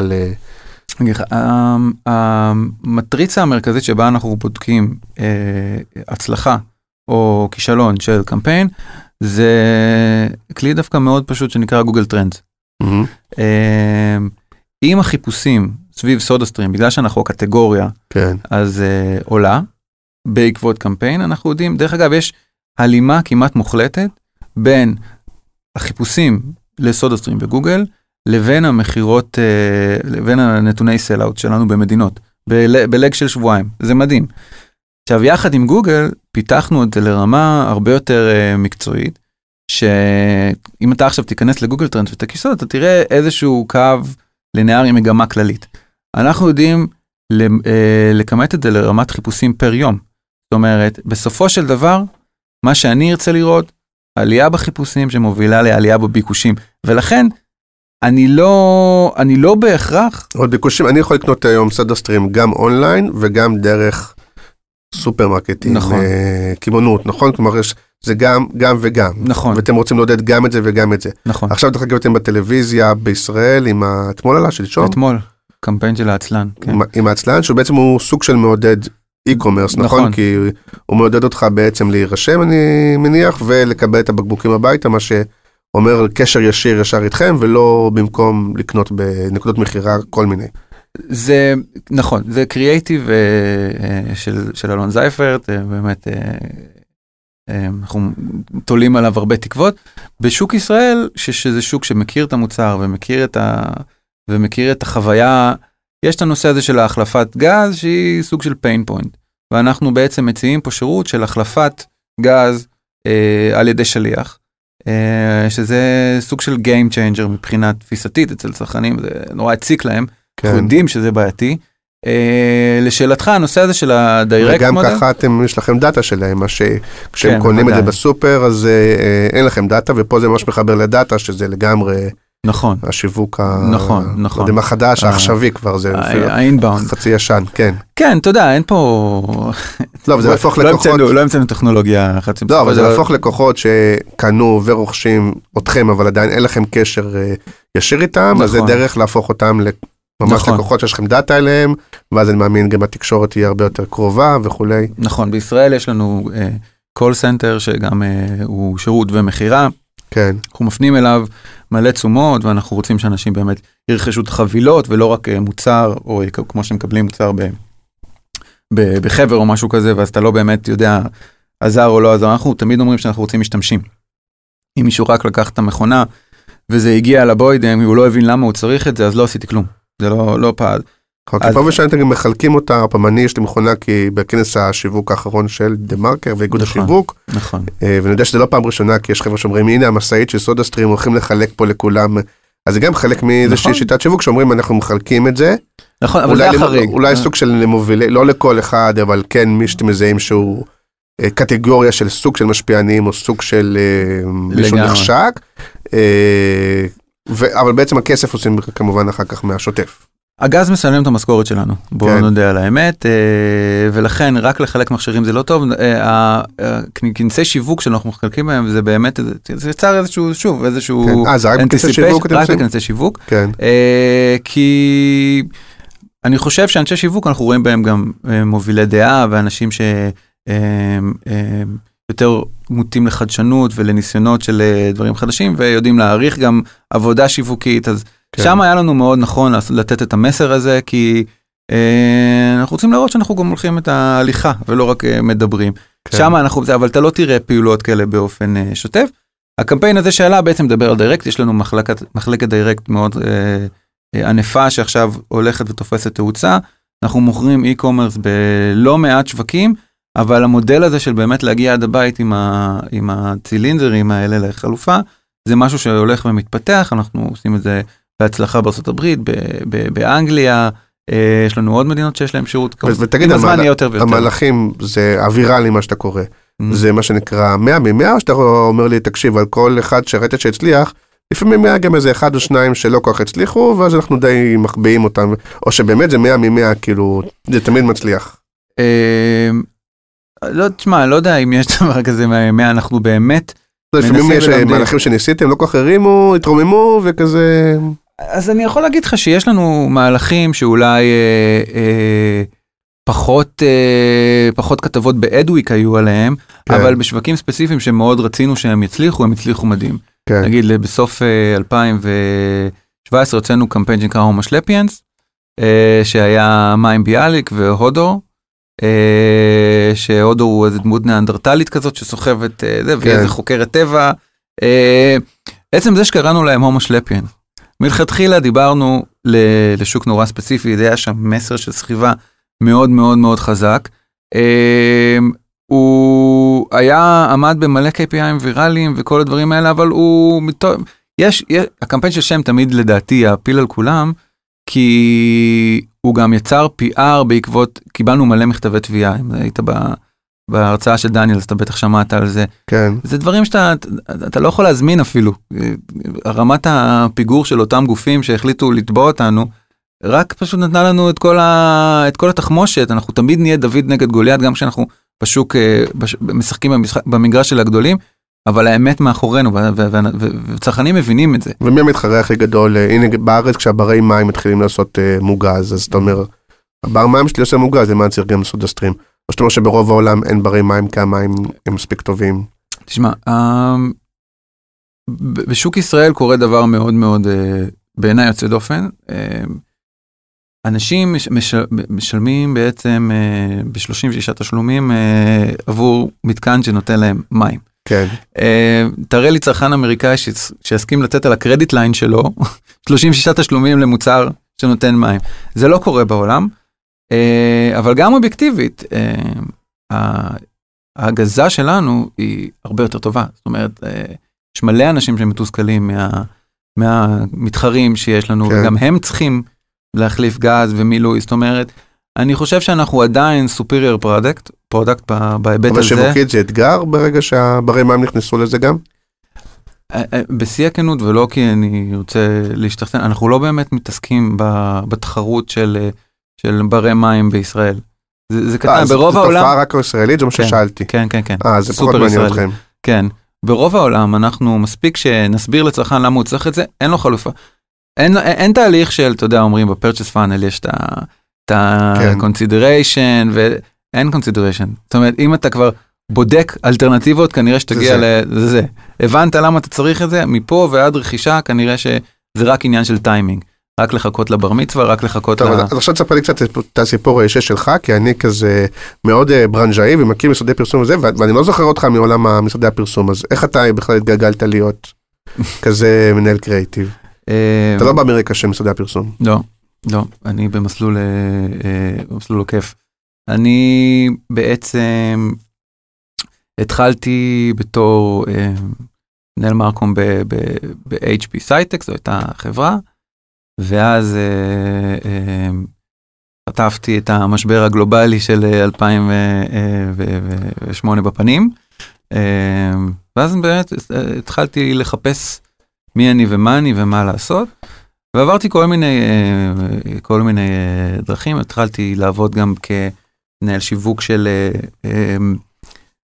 חברה לעיצוב תערוכות, זאת אומרת כל מיני חברות יצואניות שמשתתפות בתערוכות בעולם, אז עזרתי להם באמת לעצב את התערוכה, למצוא את התערוכה, ואחר כך עבדתי 3.5 שבועות במחלקת הדוברות של איכילוב, גם זה היה. ברחתי מהר, ואז התחלתי לעבוד כמנהל שיווק, תקשורת שיווקית בבית השקעות. IBI, בית השקעות, עבדתי שם קרוב ל5 שנים, ומשם... שזה עוד פעם לא המקום הכי קריאטיבי, הכי פורץ, הכי... ממש לא. אני חושב להפך, במקום שמרן, בטח במהות שלו, כאילו. מאוד. שמרן, צריך להיות מכובד, צריך להיות שדר אמינות, ביטחון, עוצמה. לא לבשתי ג'ינסים. כן. אמיתי לגמרי. אוקיי. וחולצות מכופתרות וכל זה, ממש ככה. כן. אבל אני אגיד לך מה כן שכללתי מאוד במהלך קריירה. אני הבנתי מהר מאוד שאני חייב לתת ערך לארגון. כל הזמן לייצר ערך. וזה הגיע למצב שאני מאוד אוטודידקט. אז אני למדתי לעשות הרבה דברים. בין אם זה רעיונאות, בין אם זה תסריטאות. אני גם מעצב גרפי, אני גם עורך וידאו, אני גם מתעסק באפטר, אני גם יודע לקודד אתרים. מה יקרה מה שקוראים היום? ממש. למרות שהקונספט, כל מה שאמרת אפשר ללמוד, דווקא הקונספט הרבה יותר קשה ללמוד ולהבין מאוטודידקטית. אבל זה תמיד היה שם. זאת אומרת, אני הרגשתי שגם כשלמדתי למשל להטמיע מערכות CMS, Salesforce, הגעתי למצב שאני יודע ממש לתכנת קוד של מערכת Salesforce, אוקיי? גם בעולמות האלה הבנתי כמה היצירתיות, יש מתכנתים שהם וירטואוזים. ממש, עד שאתה לא מבין מה הם עושים, אתה לא מבין כמה חשיבה יצירתית יש בפתרונות שהם מביאים לשולחן. יכולת להעריך איך קריאטיביות עוזרת לך בכל נקודה שתיגע ברמת השיווק, היא קריטית. הגעתי למצב שאני מסתכל על זה, אוקיי, תמיד היה לי את עצם הקריאטיביות הזאת בגוף, וכל הזמן פיתחתי עוד ארגזי כלים כדי להוציא את זה לפועל. אני אף פעם לא הייתי צריך שמישהו יתרגם אותי כדי להסביר מה אני רוצה. בין אם זה היה אפילו רציתי להעביר איזה מסר, אני עושה איזה סרט קצר. עזוב, זה לא איזה... שמה, לומד מהרשת, מטוטוריאל כאלה? גם, וגם היום אתה יכול לדעת הכל. זה לא, אין פה שום knowledge base שהוא שמור ליחידי סגולה. מגדל השן כזה. הכל פתוח. וברגע שאתה מתחיל לצלול את הדברים, ודרך אגב, בכל דבר שאתה תעשה שאילתה, אתה פתאום תראה איזה סרטון יוטיוב עם 500,000 צפיות. כן, אתה לא היחיד. כן, מצד שני, דרך אגב, אנקדוטה מעניינת, גוגל סיפרו לי שעדיין כל שאילתה חמישית בגוגל היא שאילתה שלא נשאלה מעולם. לא נכון. כן. וואו. אז עדיין כמה שאנחנו מרגישים שכל דבר שאנחנו מחפשים, זה משהו שרואים מלא תוצאות, אז כולם כבר, לא, עדיין יש את המקום הזה של החדשנות. אוקיי, אז כשסודה סטרים חיפשו, אתה אומר, בתך מנהל דיגיטל, אז אתה אומר, לפי ה-DNA ומה שאנחנו, אני לא מכיר אותם אישית, אבל מתי ודניאל, אז אתה אומר, הם היו צריכים להביא מין זייפרד כזה, ולא מישהו שהיה מנהל שיווק של בית השקעות. נכון. אז איך דווקא אותך? אני חושב שבכנות, גם אני וגם מתי אומרים על זה, שכנראה שאם אנחנו היינו צריכים לעשות החלטה, כנראה לא היינו בוחרים אף אחד משנינו. כן.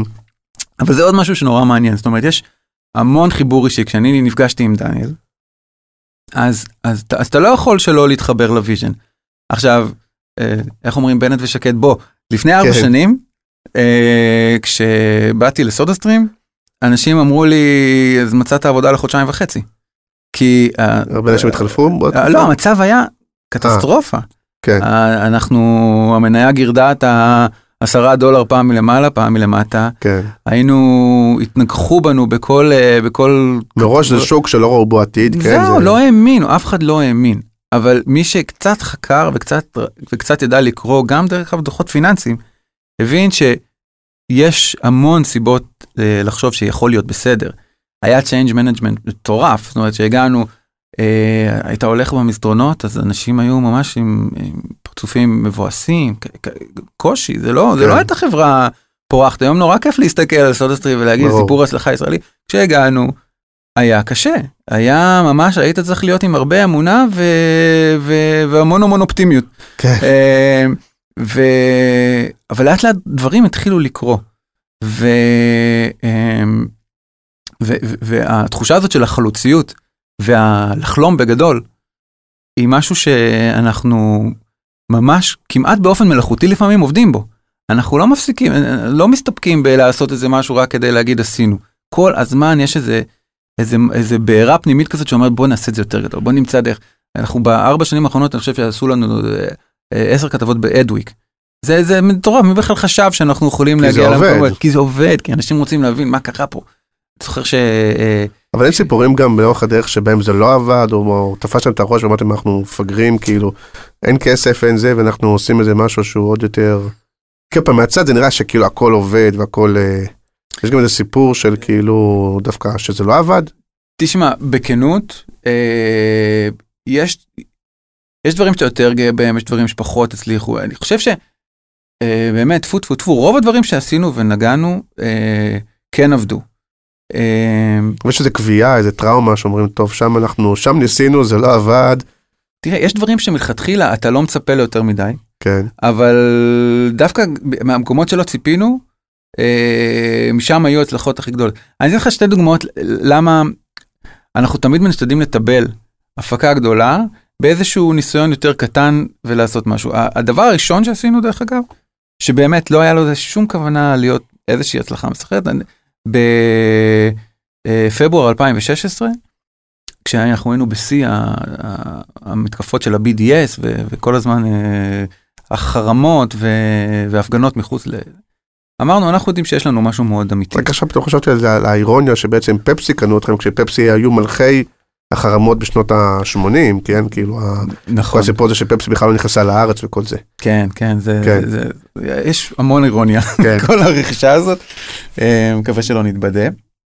כרגע זה נראה טוב, אז רק רוצה לספר לך, בפברואר 2016 היינו בשיא ההתקפות של ה-BDS, וידענו שיש לנו משהו מדהים בידיים, כי במפעל שלנו באמת מתקיים דו-קיום.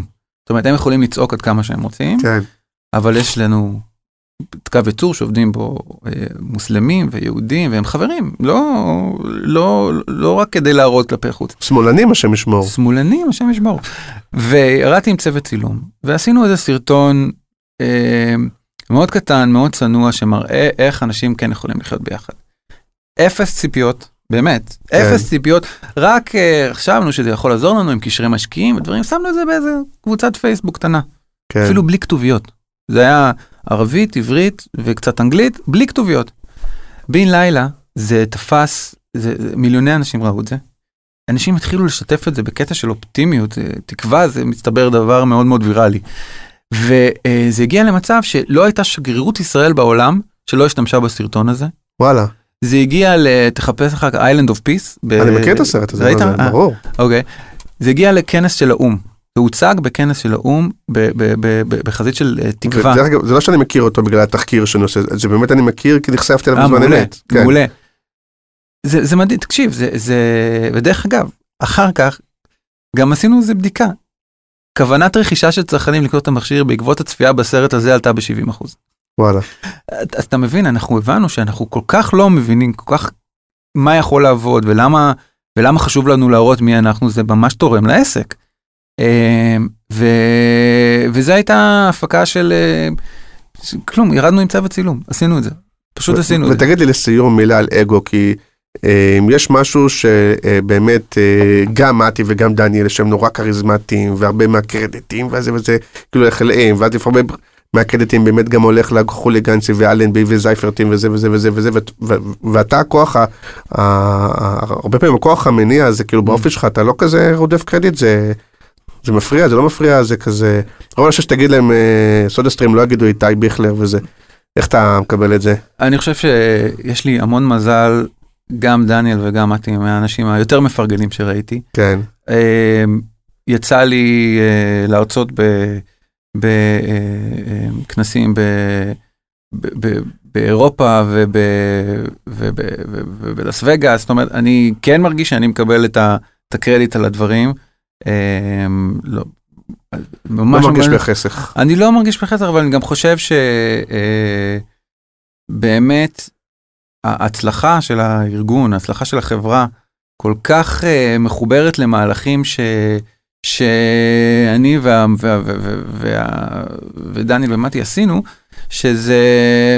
שגם אם בסופו של דבר, דניאל הרי הוא בסופו של דבר הוא מנכ"ל מאוד דומיננטי והכל נדבק לו ואנחנו כל כך מפרגנים לו. בסופו של דבר הוא גם אחד הסיבה המרכזית, בוא נודה על האמת, שהדברים האלה קרו, מנכ"לים אחרים כנראה לא היו נותנים לזה לקרות. אז אגו פחות משחק פה, אבל אני גם מרגיש שאני מקבל קרדיט והערכה, וגם מקהילת השיווק, זאת אומרת, מי שמכיר יודע. ואומנם עשיתי מסלול עוקף למשרדי פרסום, אבל ב4 שנים האלה הדבקתי הרבה מהפערים, ואני מכיר המון מהקולגות. ובהסתכלות קדימה, לאן זה הולך קדימה, גם על אחרי הפרסום, וגם באופן אישי, אז תגיד במילה. אז אני... כמה בכלל אתם מסתכלים קדימה, או כמו שאתה אומר, עובדים די אד-הוקי כזה, אומרים, יאללה, עכשיו צריך משהו, רעיון וזהו, וכמה זה באמת תוכנית חומש קדימה יש לנו כל מיני רעיונות שעוברים בראש, וכמה פרויקטים שכמובן אנחנו עכשיו עובדים עליהם. אני אגיד לך מה, האבן בוחן המרכזית שלנו כרגע היא הרכישה. כמה יתנו לנו להמשיך לעשות את מה שאנחנו רוצים. שנעשתה לפני? אוגוסט, ממש. פחות משנה, כן. כן, לא, חצי שנה. כן. הארגון עובר שינויים. אנחנו נורא נרצה להמשיך לשמר את ה-DNA, וגם הם אמרו שהם רוצים. אני אתן לך איזה סיפור קצר, שרק שתבין איך... רגע, יש לי שאלה, אותי זה לא מעניין, אבל המאזינים רוצים לדעת אם נהנית מהרכישה. אני אישית, זה לא מעניין אותי, אני אומר לך שהדברים האלה בכלל, אבל... תשמע, הכל בסדר. נהנה. אני מאוד נהנה, אני מאוד מרוצה. אני רק יכול להגיד לפני, זה היה באוקטובר, אוקיי? יש כל מיני שלבים פרוצדורליים, ויש רכישה, ויש חתימה, ותוררתי איזה בוקר אחד, אמרתי לדניאל, תקשיב, יש לי רעיון מפגר, אני חייב פשוט לשתף אותך, סיפרתי לו את הרעיון, הוא אמר לי, נכון, זה באמת רעיון מפגר. כן. אמרתי לו, סבבה, בוא נשען על זה לילה, כמו אמרת, מבחן הלילה, קשרתי אליו למחרת בבוקר, אמרתי לו, תקשיב, זה עדיין רעיון מפגר, אבל אנחנו חייבים לעשות את זה.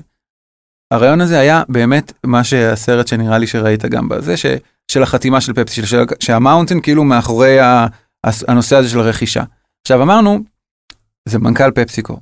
בוא שתבין, זה לא איזה... כבר לא, כן.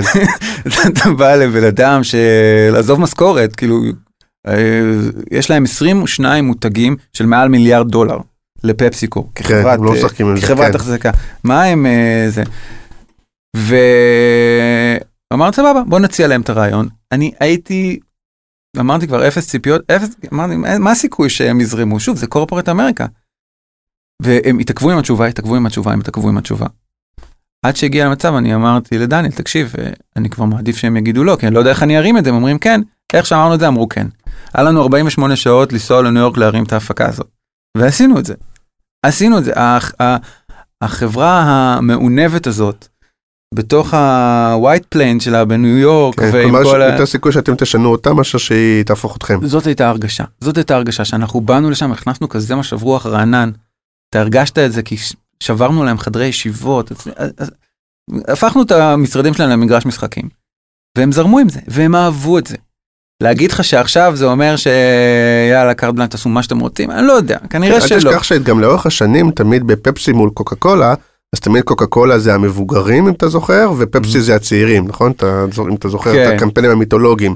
הם תמיד, זה נכון שעם הזמן, גם פפסי נהפכו להיות, אתה יודע, ההורים שלנו, אבל פפסי תמיד היו הצעירים מול המבוגרים. יכול להיות שעכשיו הם נעזרים בכם, כדי להיות חזרה, הצעירים, השובבים.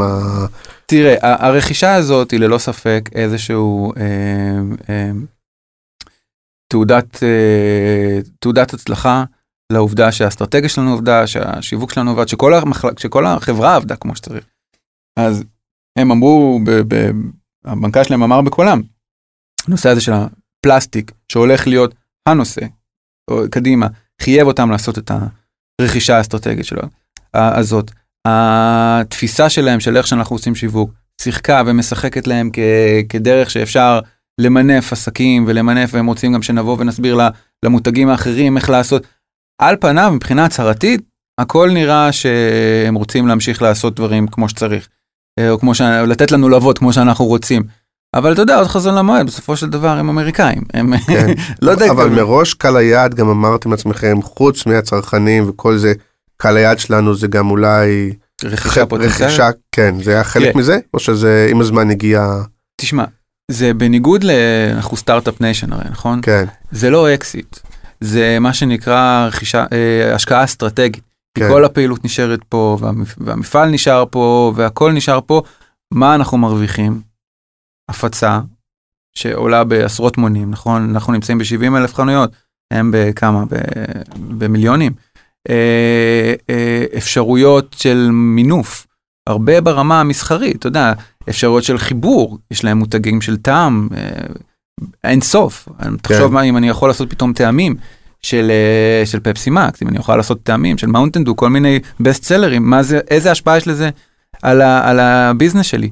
זה כמו באמת, כאילו אתה מקבל איזה דלק סילוני לעסק שעובד, איך זה יכול להשפיע על העסק, אם הם לא יקלקלו יותר מדי, זה יכול לעשות פלאים, יכול לקחת אותנו למקום מטורף. אנחנו רק, כמו שאמרתי לך, בשוק הכי גדול שלנו אנחנו 7-8%, אנחנו רק מגרדים את הפוטנציאל. השאלה לא עלול לקלקל את הרעב בשום, כאילו שאתה אומר, אוקיי, עכשיו אני קצת יותר שבע, ואז אבל זה לא נדע. תשמע, אם יתחילו לחבות אותנו יותר מדי... לא, אפילו באופן, אתה יודע, פסיכולוגי עצמי, לא שיחברו, שאתה אומר, טוב, עכשיו אנחנו כבר, אני כבר פחות רעב, פחות, זה כבר עובד, זה מוטיבציה פנימית כאילו קצת יורדת. אני חושב שגם יש לנו דם חדש במחלקה, שמכניס המון המון רעב, זה מצחיק, אנחנו מדברים על זה, יש לנו עובדים עכשיו שהם עובדים של פפסי, ולא הגיעו אחרי הרכישה, הם לא היו שותפים לזה, אבל הם מכניסים המון המון אנרגיה חדשה, ואני חושב שבתור המבוגרים האחראים כרגע, נגיד, אני ומדי, אז אנחנו מנסים כל הזמן לתת את האנרגיה הזאת,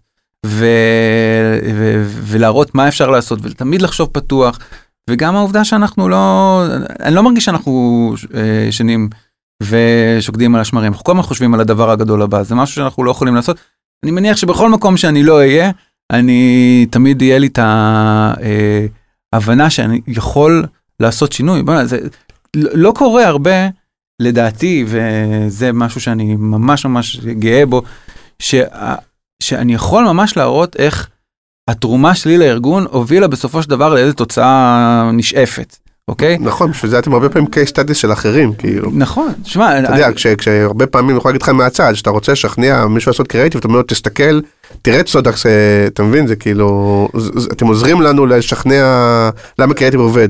סבבה, אז בוא אחר כך נסגור את כמה אתה חייב לי, אבל אני אגיד לך, לפני יומיים, תבין לאיזה רמה זה הגיע. אני עולה לקומה, אני עובד בקומה ראשונה, לקומה שנייה, אני רואה את הסמנכ"ל כספים שלנו, הולך עם איזושהי, מלווה איזושהי מישהי, והוא בא ומציג, אומר לה, הוא מציג לי אותה, היא מסטנפורד, עושה BA על הרכישה של פפסיקו את סודה סטרים, היא רוצה ללמוד את זה, היא באה במיוחד, והוא מציג לי אותה, זה איתי, אתה איתי?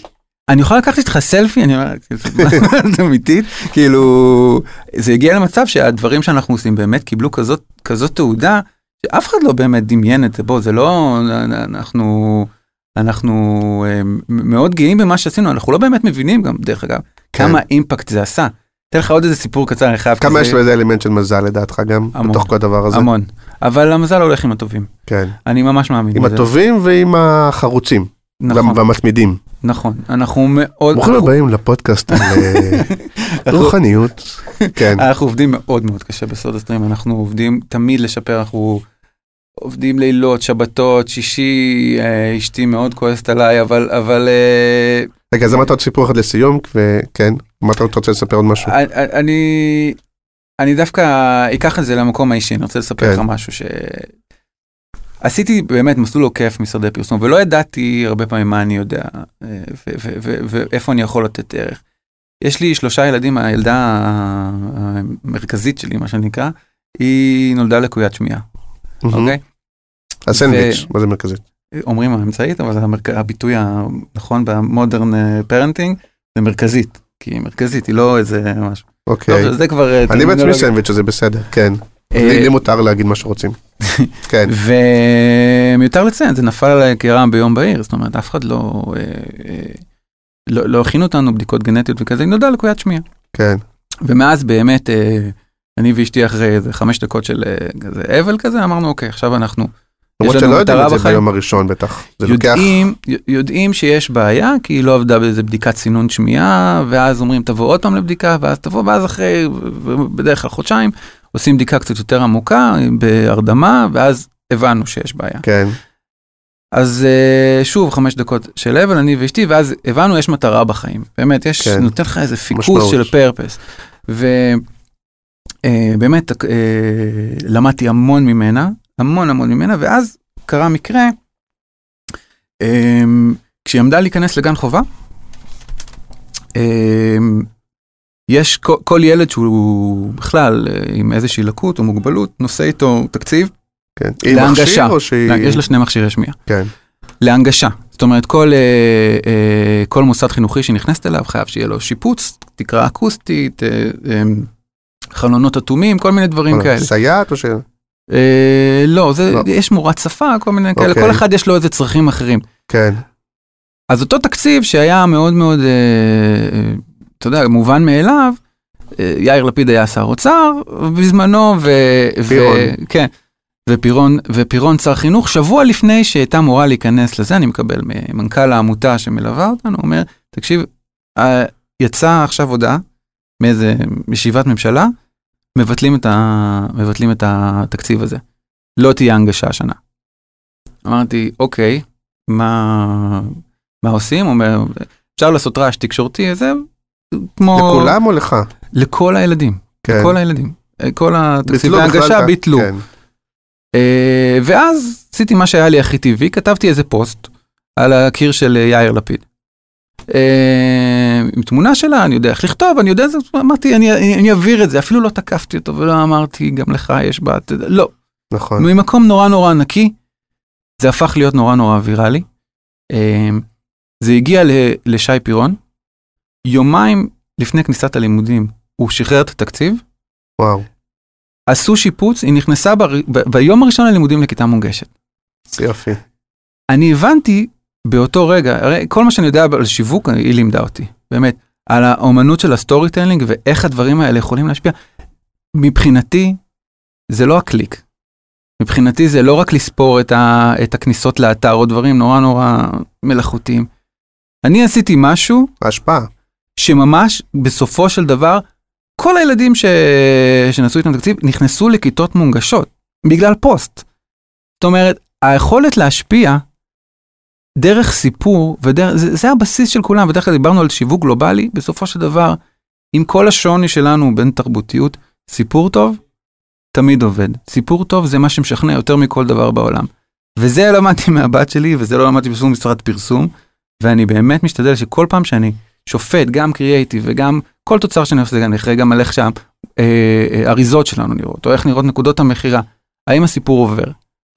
זאת שאלת המפתח, אני יודע שהרבה אומרים את זה, אבל אני ממש מאמין בזה, כי אני ראיתי ולמדתי, כי זה בדם שלי. אז... וואו, סיפור מדהים ובאמת מעורר השראה אמיתי, לא כקלישה, כי אתה אומר, הנה זה באמת מה שאתה גרם לך להבין, שכאילו יש לך כוח ביד, ואתה יכול, אפרופו נגיד הפלסטיק, זה סיפור שיכול לשנות מתישהו גם את האנושות. בדיוק. וזה לא כי הגדלתי את המחירות ב-0.5%. זה כי ראיתי ששינוי יכול להתרחש, אם אתה מספר את הסיפור כמו שצריך, אם אתה מייצר עניין, אם אתה מייצר מובנות, אתה מייצר הפרעה. וזה עובד, וזה למדתי גם ברמה האישית, וגם ברמה של השפעה בתוך ארגון וחברה, וזה מדהים. מקסים, אז סיפור נהדר לסיים איתו. אז תודה רבה, היה מאוד מאוד מעניין. אני מקווה, אתה חבר בקריאיטיב פרסט? לא נראה לי, אבל... נגיד שכן. כן, כן, בטח. אז הפרק יעלה גם בקריאיטיב פרסט, ומי שיש לו שם שאלות המשך, או רוצה וזה וזה, אז ככה בצמוד לפוסט הזה, אז אתה תהיה שם ותענה, ומי שרוצה ככה גם ליצור איתך קשר דרך הפוסט הזה, אז... בשמחה. אז אם יהיו שאלות המשך, אז בכיף. תודה רבה, נתראה בשבוע הבא, ביי ביי. ביי.